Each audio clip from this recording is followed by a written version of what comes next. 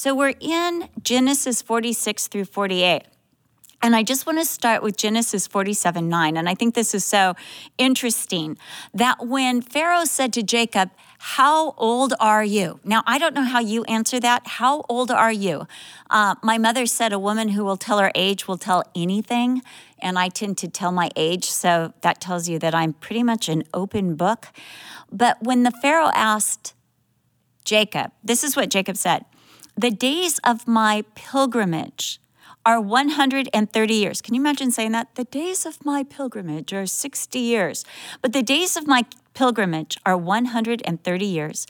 Few and evil have been the days of the years of my life, and they have not attained to the days of the years of the life of my fathers in the days of their pilgrimage. So Jacob characterized his life and the life of his father and grandfather as a pilgrimage.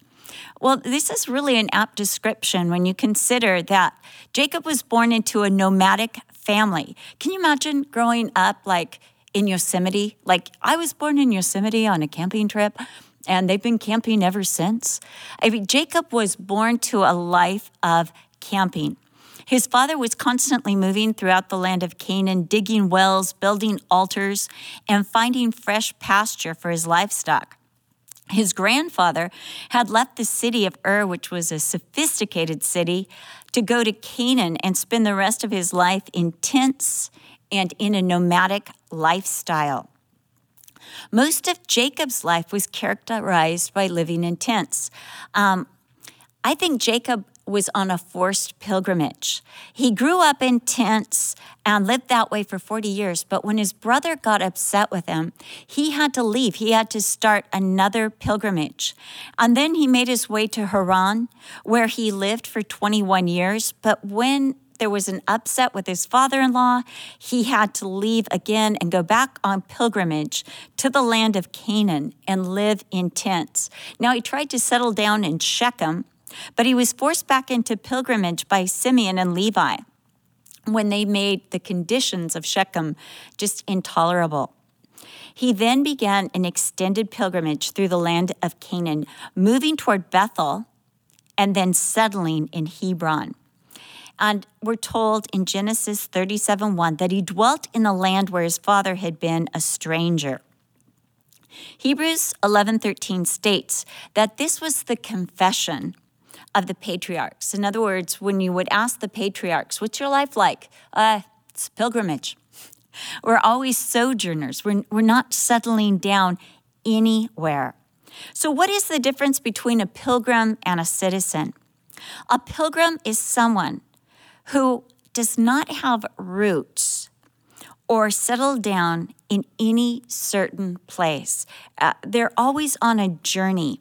Their homeland is elsewhere. Whereas a resident is someone who belongs to the place he lives, has ties to the people, has ties to the land, and is under the authority of the government in the place that he lives. The Apostle Peter stated that all believers in Jesus are to consider themselves pilgrims and sojourners when it comes to life on earth. In 1 Peter 2:11, he said, "Beloved, I beg you, as sojourners and pilgrims," this is who you are. This is your identity. I think that there are some inherent dangers when we as believers forget that we are called to pilgrimage. We are called to be sojourners. I think that's when the days of our life turn few and evil. It's when we try to make heaven on earth. We try to make this place, earth, heaven. And when we do that, we get mad when earth doesn't feel like heaven, doesn't cooperate as heaven should. We try to make our best life now instead of knowing our best life is yet to be. I had one of those days the other day. I think God gives us these days that remind us that we're on pilgrimage and not to settle down. I dressed, I was all ready, but I looked and I felt awkward in what I was wearing, so I had to change again. At 60, things don't fit like they used to fit. Things are shifting around. And, at my age, it's like does this make me look too old? Like, is it dowdy looking? I got this outfit online because we're all shopping online, right? I got this outfit and it looks so cute on the model, and it does. It looks cute on anyone under 30. But you put that on a 60-year-old and it's like I felt like people expected me to, be passing out muffins or something. It was just not a good look. Or then there are those things you put on and you're like, no, you're not 25. You shouldn't be wearing this. In fact, it looks kind of obscene. It's just crazy how things change. So anyway, I finally found an outfit that fit, that I didn't feel awkward in, and I started putting my makeup on, and I did this thing with my eyeliner, and it blobbed. Ever have that where it blobs? It just hits this blob, and then when you go to get it off, it just like goes all over your face. So you have to wash your face. You have to start all over again. Well, it was one of those days. And so I was like, okay, I finally got that fixed and realized I got the blob on my dress. So then I had to take the dress that actually fit well for a 60-year-old and kind of made me look normal off and find something else to wear. So I thought, okay, finally, I had the right outfit. My makeup's all right. I'm ready to go out the door. But you know what? I needed a cup of coffee, or I was going to get one of those headaches that you get when you don't have coffee. I have a special machine where you press a button and I can get a latte. I was so excited. But one of those things, when you press the button, you have to make sure the milk nozzle is out and going into the cup. I didn't. It was pressed here. So the nozzle instead put all the froth milk into every crevice of that machine, and then down the machine and all over the sink and onto the floor. So now I've got a mess. I've got a mess, and I've got to be at the church. I actually was supposed to be doing a Bible study. Not today. This was another day. I'm not as stressed. But this day, it was going all over every place. And so I was down to my last roll of paper towels, and we're all conserving on paper towels because they are worth gold. So I didn't want to use that. So I went to my rag bin. You guys have rag bins? Went to my rag bin. I went to grab one rag, and they all spilled out all over the floor. Like everywhere was rags. So I grabbed the rag I need, which was insufficient. So I had to go back and get another rag, and I'm trying to get it out of the crevice. Meanwhile, my phone starts going off. And who is it going off by? All the people that know that I should be at church right then. And they're all sending me texts. Are you all right? Are you coming? Did you know you're supposed to be here? And a lot of them are from Brian. Well, you can't answer them because I'm trying to speed clean the coffee maker, the floor. I want to just throw the rags back into the bin.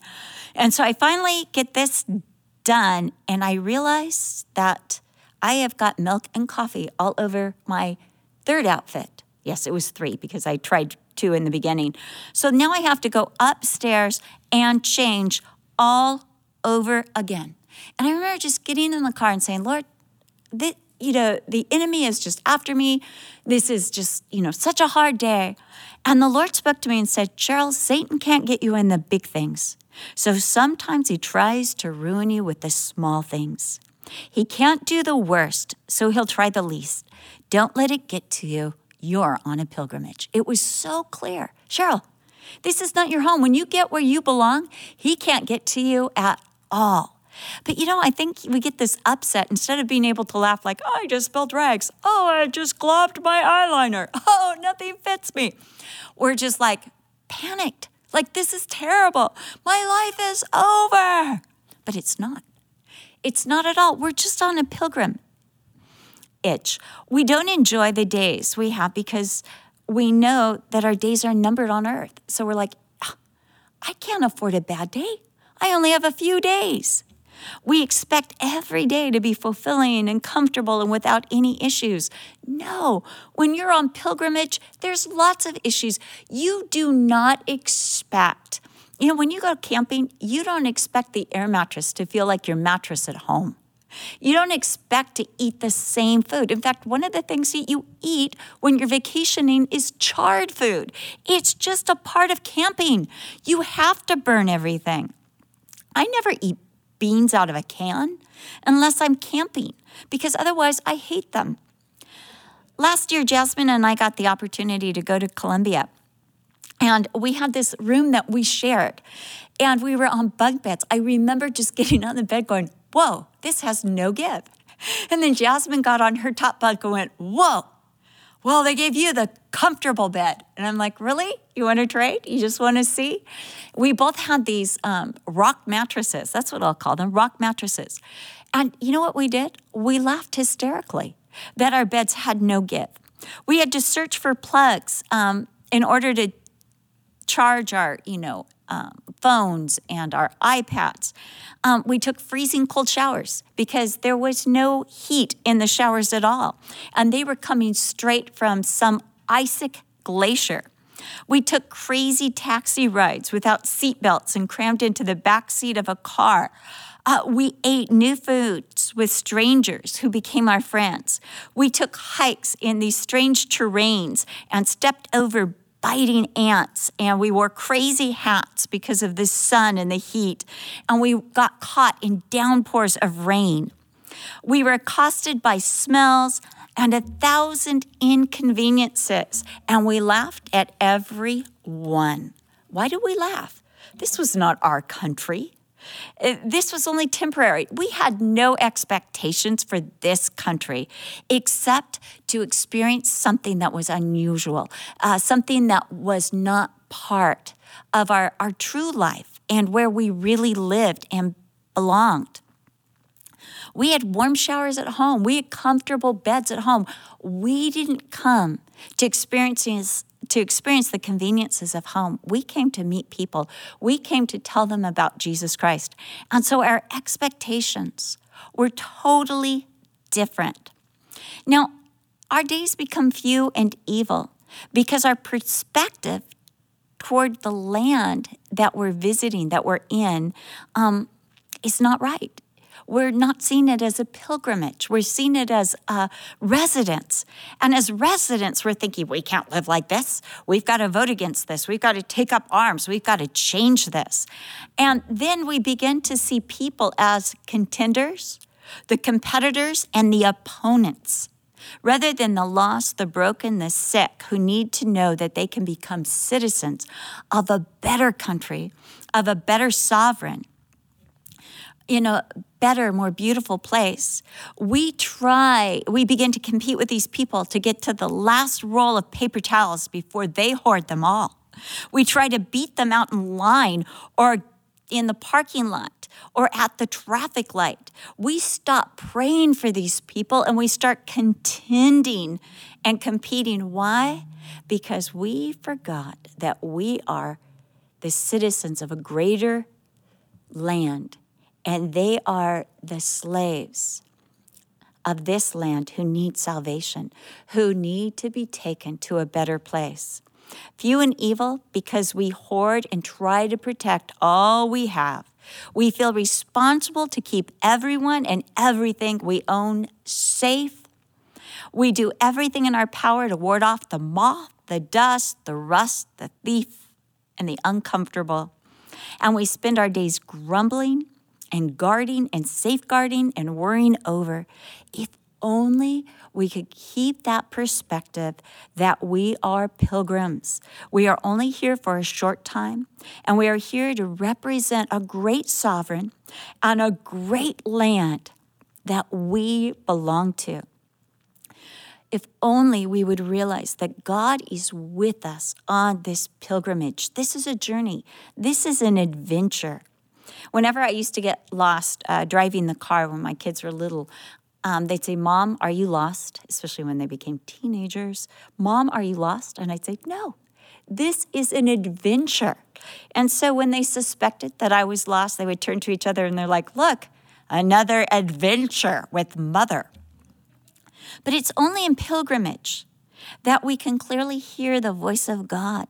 It's only in pilgrimage that the promises and the assurance we need for the journey truly become ours, and that we recognize how desperately we need the promises. It is only when we're on a pilgrimage that we are able to know the provision of God. It is only on pilgrimage that we become distinct from others. Have you ever realized when you go to a different land, oh my goodness, they dress differently than I dress. This is how the people here dress, and you stand out because you're dressed differently. It is only on pilgrimage that we bring blessings to others. We become a blessing, and we can bless others. In Genesis 46, we begin this to understand, to ascertain this pilgrimage of Jacob. I believe up to this point, I believe for a number of years, Jacob had forgotten that he was a pilgrim. I think this forgetfulness came after Joseph was, in Jacob's mind at least, murdered. I think that is when he began to settle down and his days became few and evil. He was grieving so desperately. He was mourning. He was thinking that the past was better than the present. I believe that he settled down in Hebron and he again tried to put down roots, perhaps because this was the last place he had seen Joseph. And if he had any hope of Joseph being alive, he thought that Joseph would return to this place. And he wanted to make sure that if there was any chance Joseph was alive, that he would find them at Hebron. Grief and anger have a way of paralyzing us and keeping us from moving on or moving forward. It stops us and we're unable to continue our pilgrimage. Jacob was being called by God again to a new pilgrimage, to leave the land of Canaan where he had lived for the last 65 years. It's crazy how fast we settle in. I remember when we moved from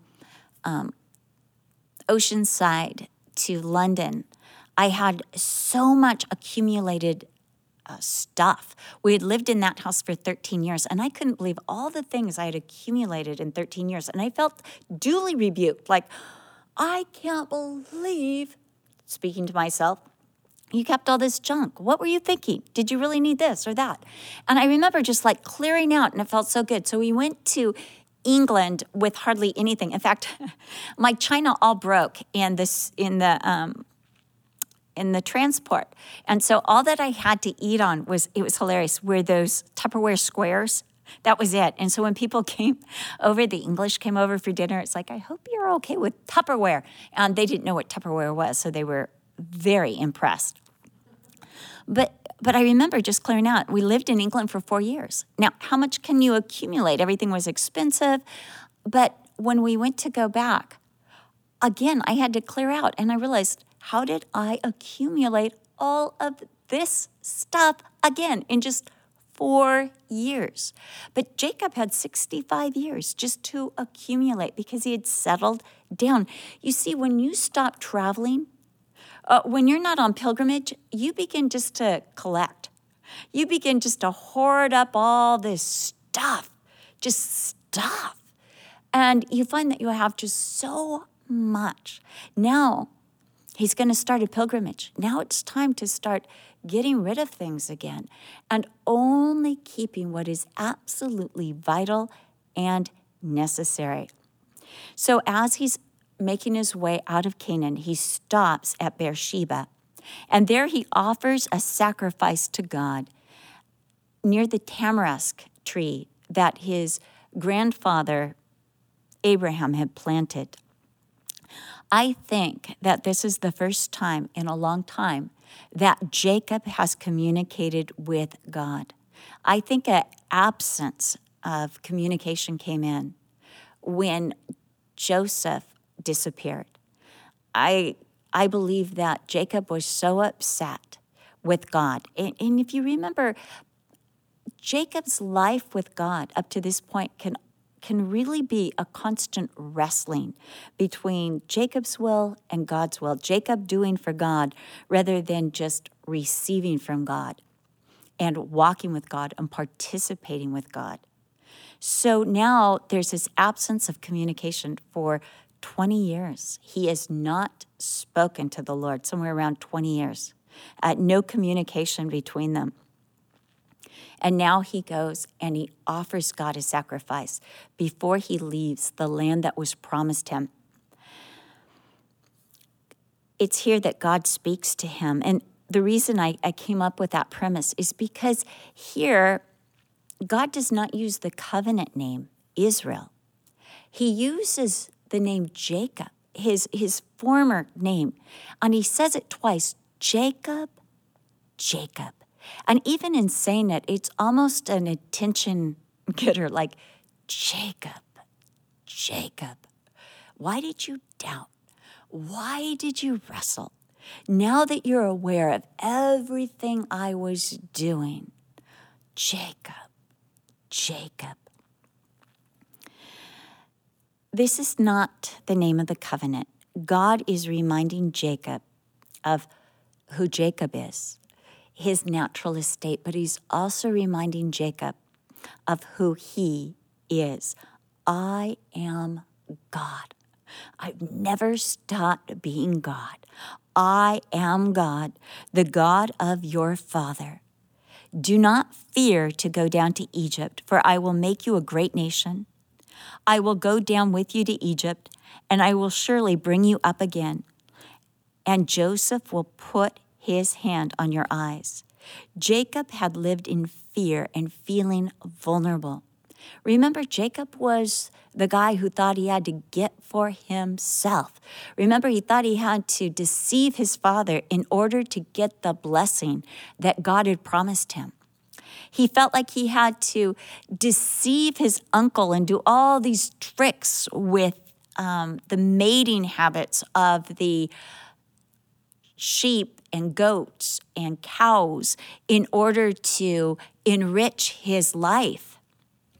He felt that he had to bribe his brother with livestock in order to bring that peace that God had promised him that he would have in Canaan. He felt like he had to move from Shechem because of what Levi and Simeon had done, lest he be wiped out. In other words, Jacob felt like he had to take care of himself. And the time that he trusted and sent his son, who was supposed to be the patriarch, who had these dreams from God, what happened? The report was given to him that his son had died. I believe Jacob thought, I have got to take care of myself. I'm responsible to make the promises of God happen. The death of Joseph, or the supposed death of Joseph, I believed had left Jacob feeling so vulnerable. When somebody who is very close to you dies, it leaves you with this feeling of vulnerability. I remember after my father died, I felt like I had a target on my back. I felt like I was vulnerable to all of nature, to every device of the enemy, to every evil thing. I just felt so vulnerable. And I started having these panic attacks, and I didn't know why until a sweet friend said to me, Cheryl, didn't you know that one of the repercussions of losing somebody you love is fear, is anxiety? And then I was able to trace back this feeling of abject vulnerability to the death of my father. Something so precious, something that I treasured, someone who I treasured so much, a relationship that I absolutely adored was gone. And I felt so vulnerable. Death has a way of doing that. This treasure, this person that Jacob had loved with all of his heart, that he had prioritized above anything else, had been taken from him. And he felt vulnerable. So Jacob needed the assurance that he did not need to squat on the land to have it as an inheritance. He didn't have to hold it so tightly. He was not responsible to make the promises of God happen. Oh, how many times do we feel so responsible? Oh, God's probably not going to do that for me because I didn't pray hard enough. I didn't pray enough. I didn't pray eloquently enough. I didn't pray the right prayers. I remember when my daughter was getting married, and she got married young. I didn't expect her to get married at 18. I thought I had, 5-6 more years. And I remember when she was getting married, I all of a sudden had this thought like, oh no, everybody else I know has prayed for the right spouse for their daughter. I never prayed that prayer. I thought I had 5 years. It was one of those prayers I was going to start praying. I was going to start it like in a year or 2 years. That was going to be the next prayer, the next object of my prayers. And all of a sudden, this thought came to me, he might not be the right person because I haven't been praying. And maybe God couldn't send the right person because I wasn't praying. And all of a sudden, I felt like everything God was supposed to do was dependent on me praying the right prayers at the right time. And here she's getting married, and I don't even know because I haven't been praying for this particular subject. Isn't it crazy how God sometimes blesses us in unexpected ways we haven't even prayed? I mean, seriously, I have gotten 2 of the best sons-in-law in the whole wide world. Sorry for all of you who thought you had them. No, God gave them to me. Seriously, the best sons-in-law. Like they've even, willing to take care of me when I get aged. The best. But, sometimes we feel so responsible to make the promises of God happen. Like if we don't pray just right, if we don't read the right portion of Scripture, if we don't apply the right Scripture, if we're not nice, if we have an irritable day, like none of you have, but I have, if we do that, the promises of God aren't going to happen. I am so blessed that the promises of God were not dependent on Jacob, but on God himself. In our homework this week, we talked about God being our shepherd. And one thing I love about the 23rd Psalm is that he does this for his name's sake. It's all dependent on his goodness. He does these things because he is good, not because we're so good, not because we deserve, you deserve a blessing today. You've been so good. No, he does these things because he is so good. And he protects his reputation of being a good God, a great God, a gracious God, a glorious God. He does it for his namesake. But you see, when we forget we're on pilgrimage, we start trying to hoard, we start trying to hold, we start trying to make things happen. Jacob did not have to try to make a nation out of his clan. God would make him a nation, just as God had promised. And it wouldn't happen in the promised land. It would happen while he was on pilgrimage in the wrong land. Isn't that crazy? And then God says, I'm going to be with you. Every step in this journey, I'm going to be with you. At this word of assurance, Jacob and his sons, grandsons, granddaughters, and all of his household moved into Egypt. Lock, stock, and barrel, you might say. They got on those carts and they began to move towards Egypt. Coming into the border of Egypt, Jacob sent Judah and said, go talk to your brother Joseph. Tell him, ask him, where are we supposed to go from here?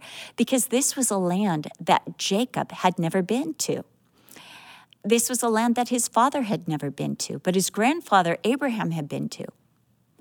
But Jacob did not know his way in Egypt at all. He'd never been there before. He didn't know the way to Goshen. So Judah goes ahead to ask Joseph, how do we get to Goshen? Where is this land at? We just at the border. We're just inside the gate. Where do we go? Now, Joseph not only obviously gives these directives to Judah, but the moment he hears that his father is inside the borders, he starts making his way to Goshen. He gets on his chariot, which was probably the fastest mode of travel, and he wants to see his father. I can just see him racing to see his father. I think this must have been so off-putting for Jacob because he doesn't know what to expect. The last time he saw Joseph, he was a teenager. He was a boy. Now, this Joseph is the prime minister of Egypt. And instead of a young boy coming in a multicolored coat, what Jacob sees is this important personage on a chariot, no less, rushing towards him, dust clouds coming behind the fast steeds, rushing towards him. And as this chariot pulls up to this wooden cart, pulled probably by a mule, there's his son. there's his son. And his son, this great, important person, embraces him, hugs him, falls on his neck, just weeping. I mean, can you imagine? This is the most important person in Egypt next to Pharaoh. And he's like, Daddy, Daddy, I love you, Daddy. I mean, I love this story. I love this part of the story of Joseph better than any other part, this reunion. Maybe it makes me long for the time when I get to see my earthly father again. And I'm wondering, will I fall on his neck just weeping, just so excited to see my father? But how much more to see my heavenly Father, to see the Father who has sent his Son. I just can't wait for that day. I think there is something in all of us that loves a reunion. It loves a reunion. See, that's part of pilgrimage. Pilgrimage is always looking for the reunion. The day that we get to the place that we've come from, the day that we come home and we see the whole family, all those that we have loved. We love a reunion. I don't know about you, but I love the stories of a reunion. I just read a story about two sisters who were lost to each other. And the one was crossing a street in New York, and she heard a voice calling her name, and she said, that sounds like my sister, but I haven't seen her in 9 years. I don't even know where she lives. And she turned around, and there, in the middle of a sidewalk in New York, they embraced and began to weep until they were obstructing traffic and had to stop. And since that day, which was over 25 years ago, they have talked every single day on the phone.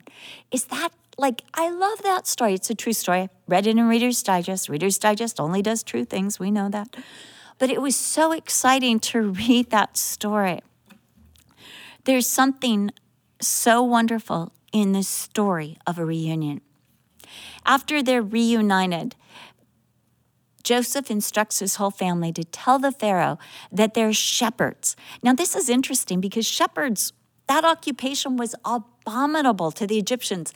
In other words, it was detestable. It was something that no Egyptian ever wanted to be, a shepherd.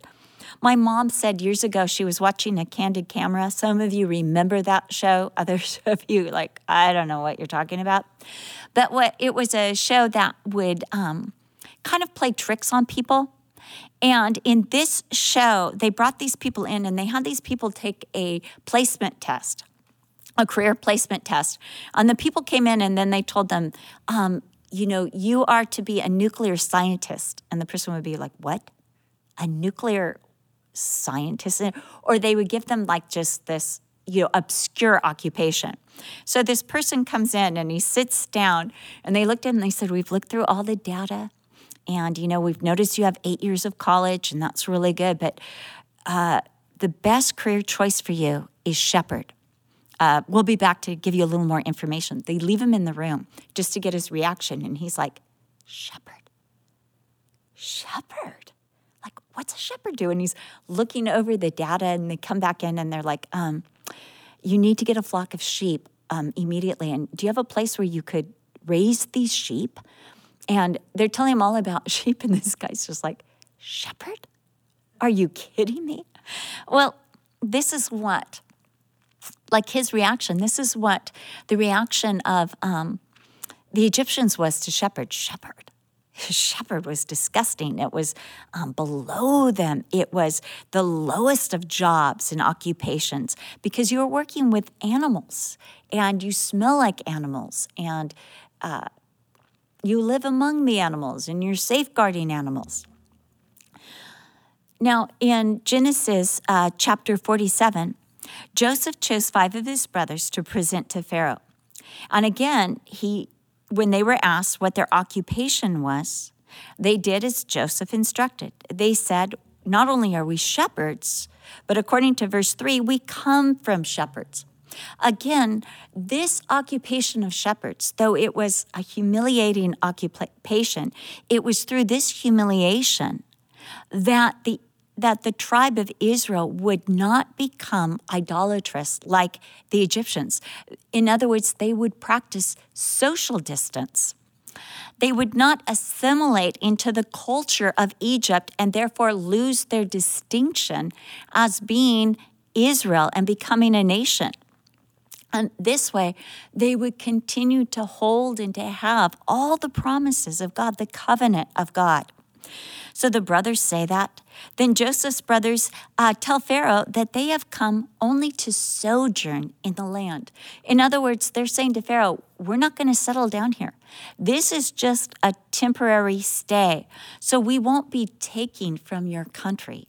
We'll be giving to your country. We're only passing through. They have come because there is no pasture land in Canaan. And there is pasture land. There is land for their livestock. The brothers are respectful to Pharaoh. Why? They're on his land. They're not on their own land. They don't have rights in Egypt. And so they're respectful. And they refer to themselves as servants. We're here to service you, to bless you while we're here. Those who visit a land must be respectful of the authorities that are in that land. While you're in that land, you live according to the rules of the land. You learn the culture of that land, but it's not your own culture.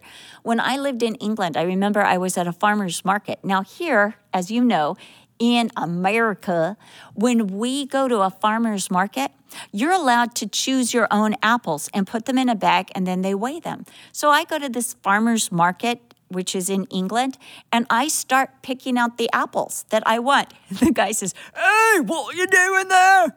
And I said, I'm just getting apples. You don't touch my apples. I choose the apples for you. Sure enough, he chose all the bruised, all the awful apples. He puts the nice ones in the front, but they're only for show. You're not even allowed to touch them, and he gave me the awful apples. I learned later that that was just that man and not always the condition of the farmer's market.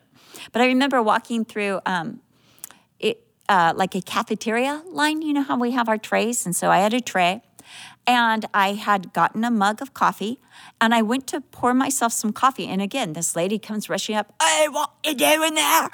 Because I was in northern England. And I said, I'm pouring a cup of coffee.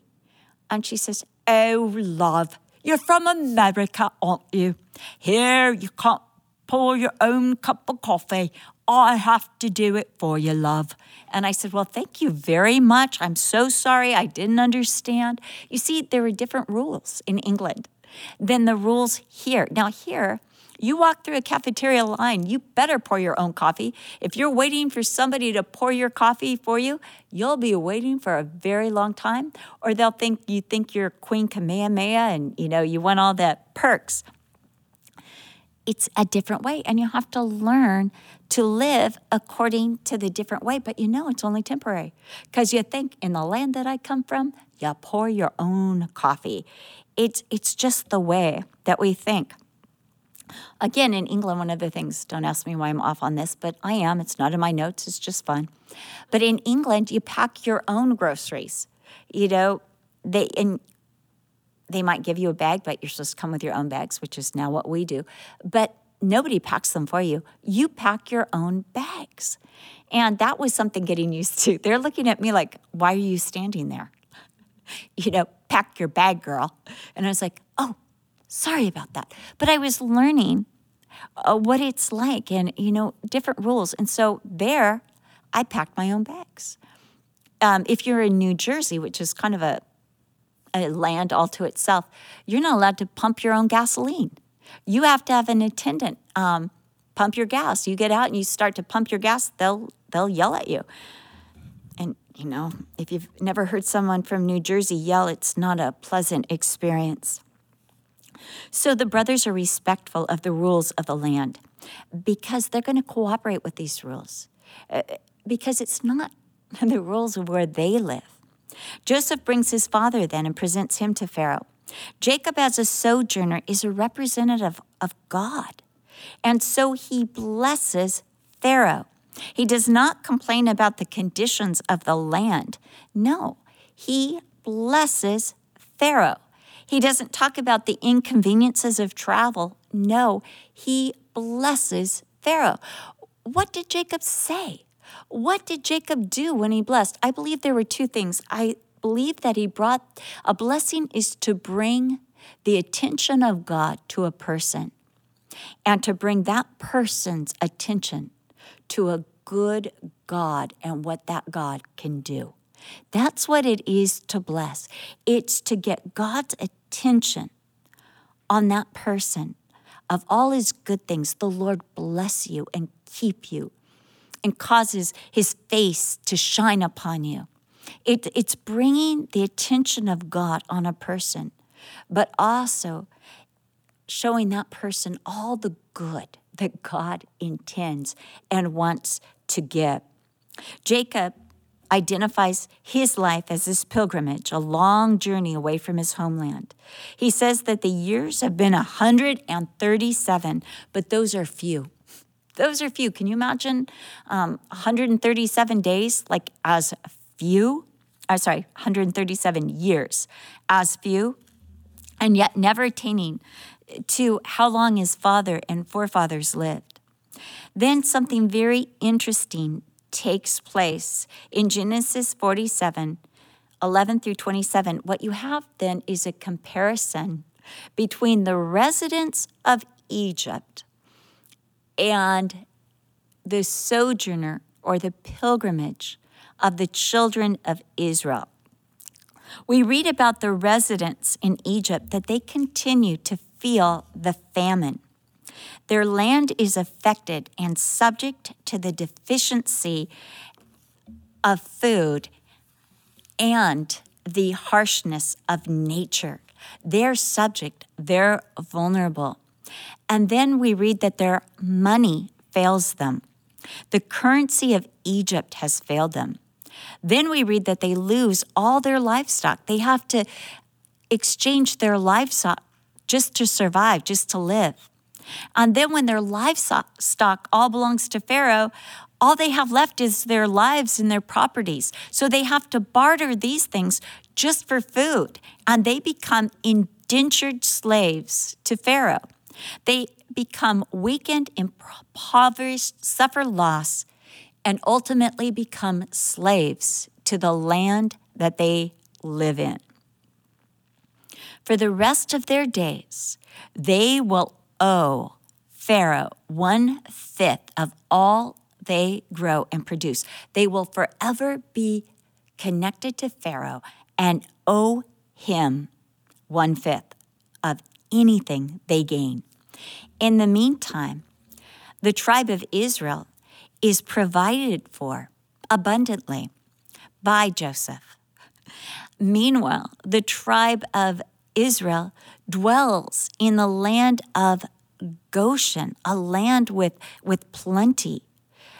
Meanwhile, they are able to hold on to their livestock. They're not traded. They keep their possessions. Meanwhile, the tribe of Jacob multiplies. It grows. Here is the difference between pilgrims and residents.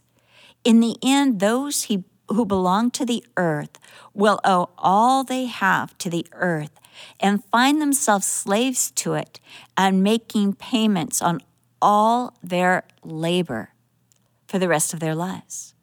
But those who are pilgrims enjoy the best of the land. They are fed, they're taken care of, they keep what God has given to them, and they cannot lose it. They flourish, growing and multiplying. This is the difference between visiting Russia and living in Russia. That's the difference. You know, when you go on a pilgrimage, when you go to visit a land, you're usually getting the best of the land, the best treatment, the best food. I remember visiting Jamaica, and our tour guide was telling us how the crime is so bad in Jamaica. And I just looked at her and my eyes got really big, and she said, "Oh, not for you. You're a tourist." We treat tourists so well. It's like an unwritten rule here in Jamaica that nobody hurts a tourist because we need your money. We want you to love Jamaica and to come back to Jamaica and spend money here. No, we're only mean to each other. That's the difference between being a resident and a pilgrim. As a pilgrim, you get the best, not the worst. And everything is temporary. Jacob calls for an audience with Joseph, and he reminds Joseph that he does not belong in Egypt. I don't belong here. And when I die and when I'm buried, I want you to bury me in Hebron. I want you to bury me in the grave that my father and my grandfather are in. He wants to be buried in the land that he was promised. And he makes Joseph swear to this. Joseph is the person who can make this happen. He's got the connections. And so this is the request of Jacob to his son Joseph. We go then to Genesis chapter 48. And in this chapter, Joseph is told that Jacob is sick. So Joseph makes his way, taking his two sons, Manasseh and Ephraim, to see their grandfather. We don't know how long Jacob was sick. Remember, he's already 137 years. He might have been sick for 5 years, 10 years, might have been sick for 15, 16 years. But as Joseph brings Manasseh and Ephraim in, it would seem that they must still be young, maybe even teenagers. Jacob shares his testimony with his son and grandsons. And he says, God Almighty appeared to me at Luz, which we know as Bethel, in the land of Canaan, and blessed me and said to me, behold, I will make you fruitful and multiply you, and will make you a multitude of people, and give this land to your descendants after you as an everlasting possession. Jacob is telling his son and grandsons, I had an encounter with the living God. This is what put me on pilgrimage. It was these promises. He is telling his son and his grandson, that he answers to the sovereign God who is almighty. And it's the sovereign God who has made these promises to him and who has accomplished every good thing in his life. And he is telling his son and his grandsons how good, how certain the promises of God are. And finally, this is an invitation to Joseph's sons into the blessing and promises of God. God Almighty is greater than anything that Egypt has to offer. Remember, these are the sons of the prime minister. They could have the best of Egypt. And what is Jacob offering them? A shepherd's life.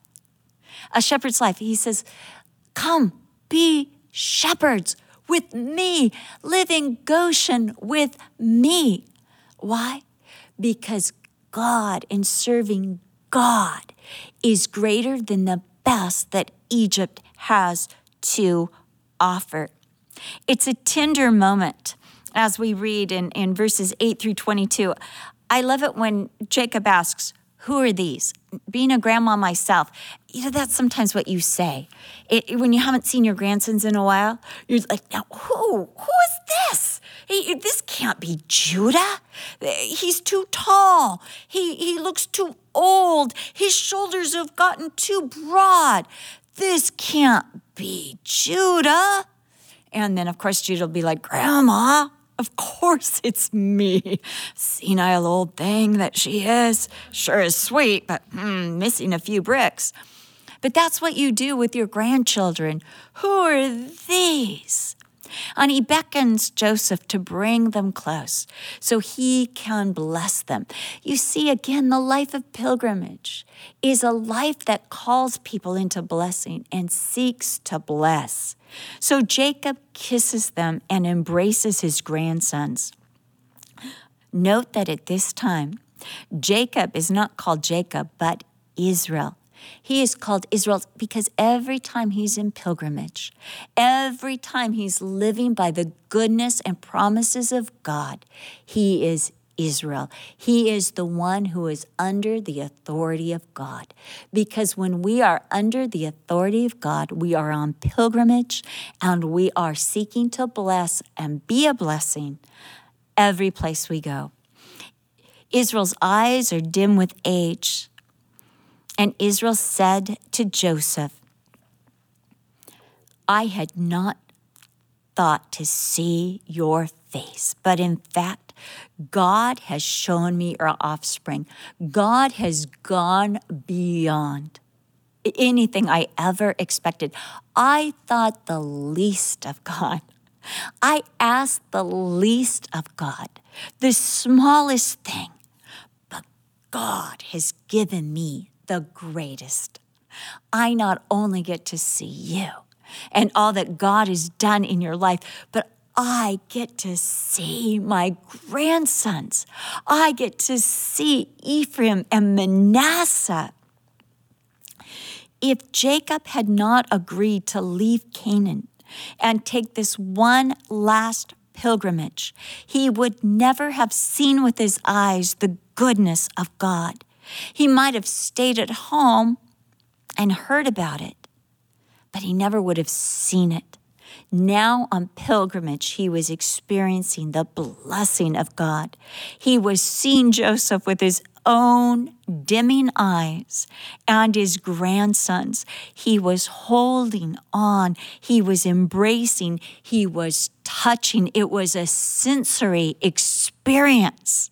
Seeing, hearing, feeling, kissing, tasting, smelling the blessing of God. Israel placed his hands on the boys' heads. He puts his right hand on the youngest, Ephraim, his left hand on the oldest, Manasseh. He is reversing the cultural norm. Remember, we've talked about this before. It was the oldest that was to receive the patriarchal blessing of the right hand. But here in this place, it is the youngest. Joseph tries to move his father's hands, like, no, father, you've got it wrong.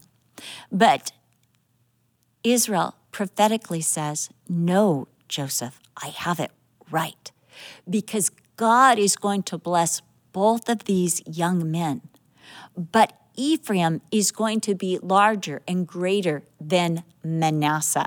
And that's exactly what happened. The tribe of Ephraim was greater. In fact, the northern tribe, Israel, was often also called Ephraim. In fact, the name Ephraim came to signify all the tribes except the tribe of Judah and Levi. When someone would speak of Ephraim, they were talking about 10 of the tribes of Israel. 9 of the tribes of Israel. So we see this, we see that he is doing this prophetically.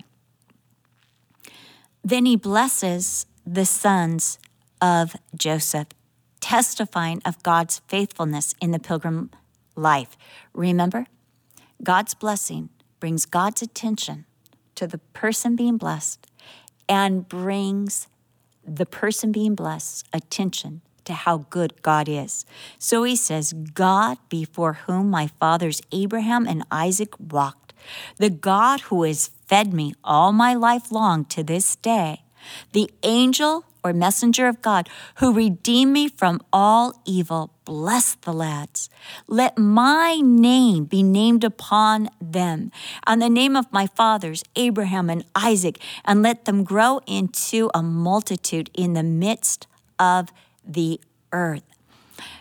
Jacob is asking God that his name, all the blessings that God has promised to Israel, be given to these boys, that these boys be brought into the covenant, be brought into the promises, be brought into the land that God has given, the inheritance that God has promised, that these boys might have this. I believe that this blessing is also a prayer that these boys would have the right priorities and see the covenant of God as greater than anything that Egypt has to offer. He blesses the boys again, saying, by you, Israel will bless, saying, may God make you like Ephraim and Manasseh. In other words, boys, God has great things for you. To me, this is so inspirational. Are we telling the young people, God has great things for you? Are we saying, just do an Enneagram? No. That's not the promise of great things. It's not found in us or in our natural abilities or capabilities or propensities. No, the greatness is found in a great God who loves to bless and do the total unexpected thing. This morning I was reading in Philippians chapter 1, where Paul prays over the Philippians that they might be filled with love in all knowledge and discernment, that they might be able to affirm and confirm, that they might be able to approve the good that God is doing in others. Did you ever realize that God wants to fill us so full of his love that we will see his goodness. We will see his anointing on others. We will see the love of God and how he wants to spill it out on others, and that we will want to tell them how good God is. That sometimes people don't see the goodness that God is doing in them. Isn't it awesome that the love of God opens our eyes and we can say, oh my goodness, you are so amazing. Do you realize God is doing this and has done this? And I'm seeing just the goodness of God in your creation, in what he did in putting you together. Oh my goodness, when we're on pilgrimage, we're like, oh, aren't those mountains gorgeous? Aren't those flowers beautiful? You see, we're able to, oh, aren't those people amazing? Aren't those women beautiful? It's like sometimes I go to another country like Hungary and I'm like, is every woman here just absolutely gorgeous? I mean, it's just one of those things that you see. Australia too, man, the women are gorgeous. But you're just like going, oh my goodness, look how beautiful this is. And we're blessing God in it. We don't live here, but we can, because sometimes when you're in it, you're not appreciating it because it's your everyday routine and you're a resident and you're just getting by and you hate the traffic. But when you're just passing through, you're like, oh, their style of cars is so different than our style of cars. And the way they drive on the roads is so different than we drive on the roads. You see, you're on pilgrimage. You get to appreciate and point out all the beauty of the land, all the great things.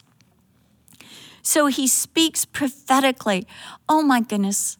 Isn't that what everyone wants? A grandpa who speaks the blessings of God over them? I mean, I think of this, like their other grandfather, he was a priest in Egypt. He was all full of pomp and circumstance and part of the elite and worshiped pagan gods. But here's this shepherd grandpa, the shepherd grandpa, the grandpa without any money, but all of this affection, all of this love, the one who wanted to bless his grandsons, the one who said, hey, want to play with a lamb or milk a cow? This is the grandpa that they wanted to be associated with. You see, people are drawn to love and they're drawn to acceptance and they're drawn to grace more than elitism, more than success. You know, I want to be the grandma that blesses my grandchildren, that is a blessing, that affirms and confirms the goodness of God. In fact, I want to be a grandma to a lot of young people. I'm praying that somehow we can do Vacation Bible School because that was like one of the best things I've ever done with my life. No wonder Ephraim and Manasseh chose to associate with Israel rather than Egypt. Here was the love. Here was the promise. Here was God Almighty. Here was a future and an adventure. There is a promise for Joseph too. As Jacob says, behold, or Israel, I am dying, but God will be with you. and bring you back to the land of your fathers. Your destiny, Joseph, is not Egypt. Your destiny is the promises of God. Joseph knew what it was to have God with him, even in slavery and imprisonment, and even in exaltation, the government of Egypt. Israel apportioned more to Joseph. Joseph would receive a double. He is the only son of Israel, Jacob, to have two tribes. The rest of them just had the tribe of Reuben, the tribe of Levi, the tribe of Gad, the tribe of Asher, etc. But he had two tribes, Manasseh and Ephraim, who became two distinct tribes in Israel. The only property that Jacob ever owned in Canaan would go to Joseph. Though Joseph could purchase anything with the wealth of Egypt, he could own any property in Egypt or Canaan. This little plot given to him in Canaan by his father was of greater wealth, of greater value. Do you have some potentially worthless trinket in your home, but it's precious because it was a family heirloom, because it was passed on to you? I have this little pastor with this little kind of strange hairdo. It's a little tiny figurine. And I remember my mom had it for years, and it always kind of looked like my Aunt Essie, who was a preacher, and she'd always wear a black robe. And it reminded me of my Aunt Essie, who had been a Foursquare pastor. And I loved it. And it used to have its finger up and its Bible open like this, as if it was preaching. And I remember one day the little finger broke on it. So my mom decided to throw it away. And I was like, oh, Mom, don't throw it away. Can I have it? She's like, you want it? I'm like, yes. So there I have, as one of my greatest treasures, this little figurine with a broken finger. It goes like this with its Bible. And it's one of my favorite. It's one of the treasures. If there's a fire, I'm going to go for that figurine on my computer because it's got all my pictures. But this is like one of the greatest treasures that I own. So for Joseph, it's this treasure which signifies the promises of God to his father that his father fought for and won. This is of great value to Joseph. Through Jacob's life, we see the plight of a pilgrim. Things don't always go as planned. There is always the danger of trying to settle down and settle in, because when we do that, we expect only comfort and ease on earth, and we seek to be enriched by the land rather than to enrich the land. We look at earth as the end rather than the journey. And when this happens, our days become few and evil. Jacob's life became few and evil when he settled down into his grief and disappointment in God. He stopped moving forward. He tried to settle in, and his whole family began to starve. In fact, his whole inheritance was on the verge of extinction. However, when our hearts are set on pilgrimage, then even the valleys of weeping are transformed into springs. Psalm 84, 5-7. Blessed is the man whose strength is in you, whose heart is set on pilgrimage. As they pass through the valley of Baca, which means the valley of tears, they make it a spring. Side note, I just read that an average person sheds 30 to 40,000 gallons of tears a year. I don't know how that can be. You must be a crybaby. Nevertheless, back to this. The Valley of Weeping, that's enough to fill a pool, though. They make it a spring. They go from strength to strength. Every one of them appears before God in Zion. Then in verse 11, the Lord God is a sun and shield. The Lord will give grace and glory. No good thing will he withhold from those who walk uprightly. Rather than grief paralyzing you, rather than those tears being angry and keeping you from moving forward, in the journey, in the sojourn, when our hearts are set on pilgrimage, even our grief can be turned by God into pools of refreshment for others, pools that others can be washed and cleansed, refreshed, and drink from. The pilgrim mindset transforms our whole manner of life and experience in life. It causes us to look for the goodness of God.